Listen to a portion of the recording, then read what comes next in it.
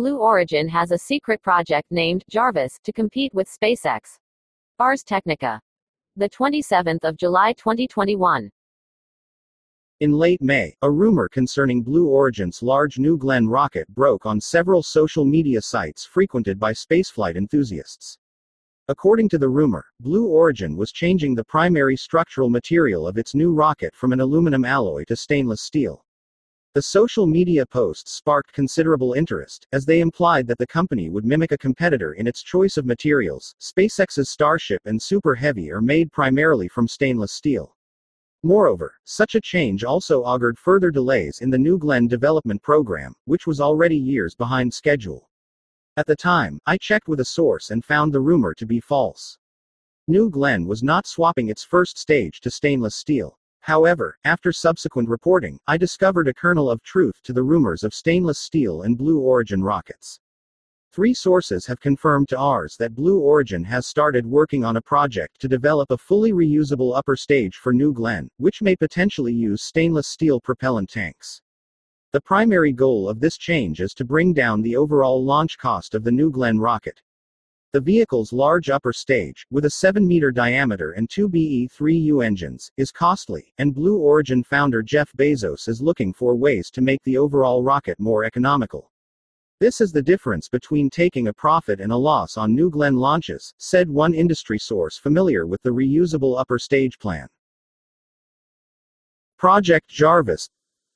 The reusable second stage program appears to have drawn inspiration from SpaceX for more than just its stainless steel materials. In making both the first and second stages of New Glenn fully reusable, Bezos is emulating Musk's ambitious plan to land and reuse both the Super Heavy booster and Starship upper stage. Advertisement when Musk formally announced the Starship project in 2016, then referred to as ITS, or Interplanetary Transport System, many in the industry were skeptical of his plan to build a massive, reusable launch system.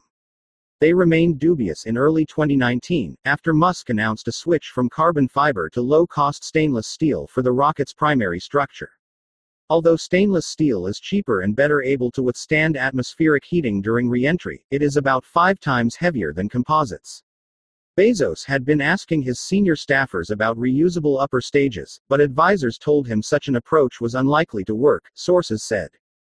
Bezos also seems to have been told the SpaceX fail-forward method of rapidly prototyping and testing starships, with few processes and procedures, would be unlikely to succeed. However, over the last year, Bezos took note as SpaceX launched and landed its Starship vehicle.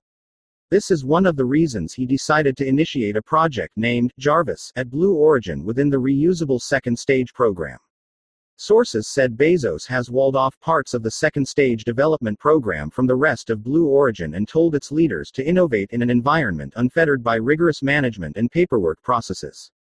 Work has advanced quickly on the Jarvis project, apparently named after the character in the Marvel Cinematic Universe.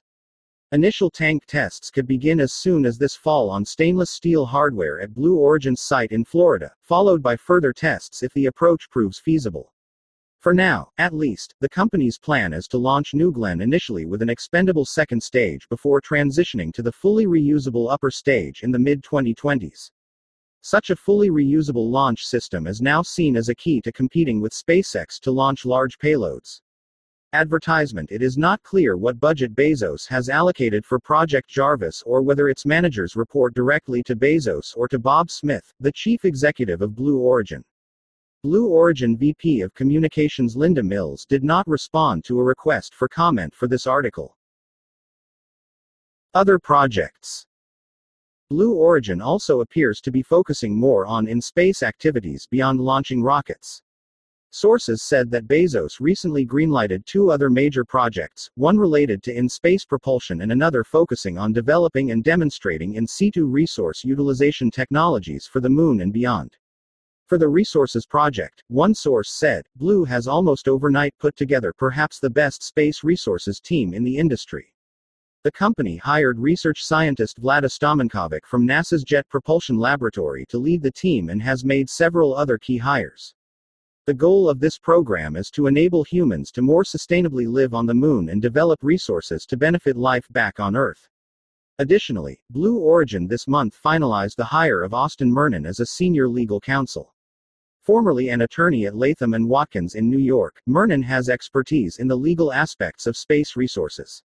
His background suggests that Blue Origin may assert that the resources of space belong to no one and that the company may stake claims to resources on the moon and elsewhere. In the Fordham International Law Journal, Mernon wrote a 40-page article arguing that, for modern-day prospectors, in the form of commercial space companies, the moon, asteroids, and other bodies in the solar system should be free of control from terrestrial governments or the United Nations and the Outer Space Treaty. If the Outer Space Treaty is read to have established UN sovereignty in space, it would make that organization the master of all bodies outside of Earth's atmosphere, Mernon wrote.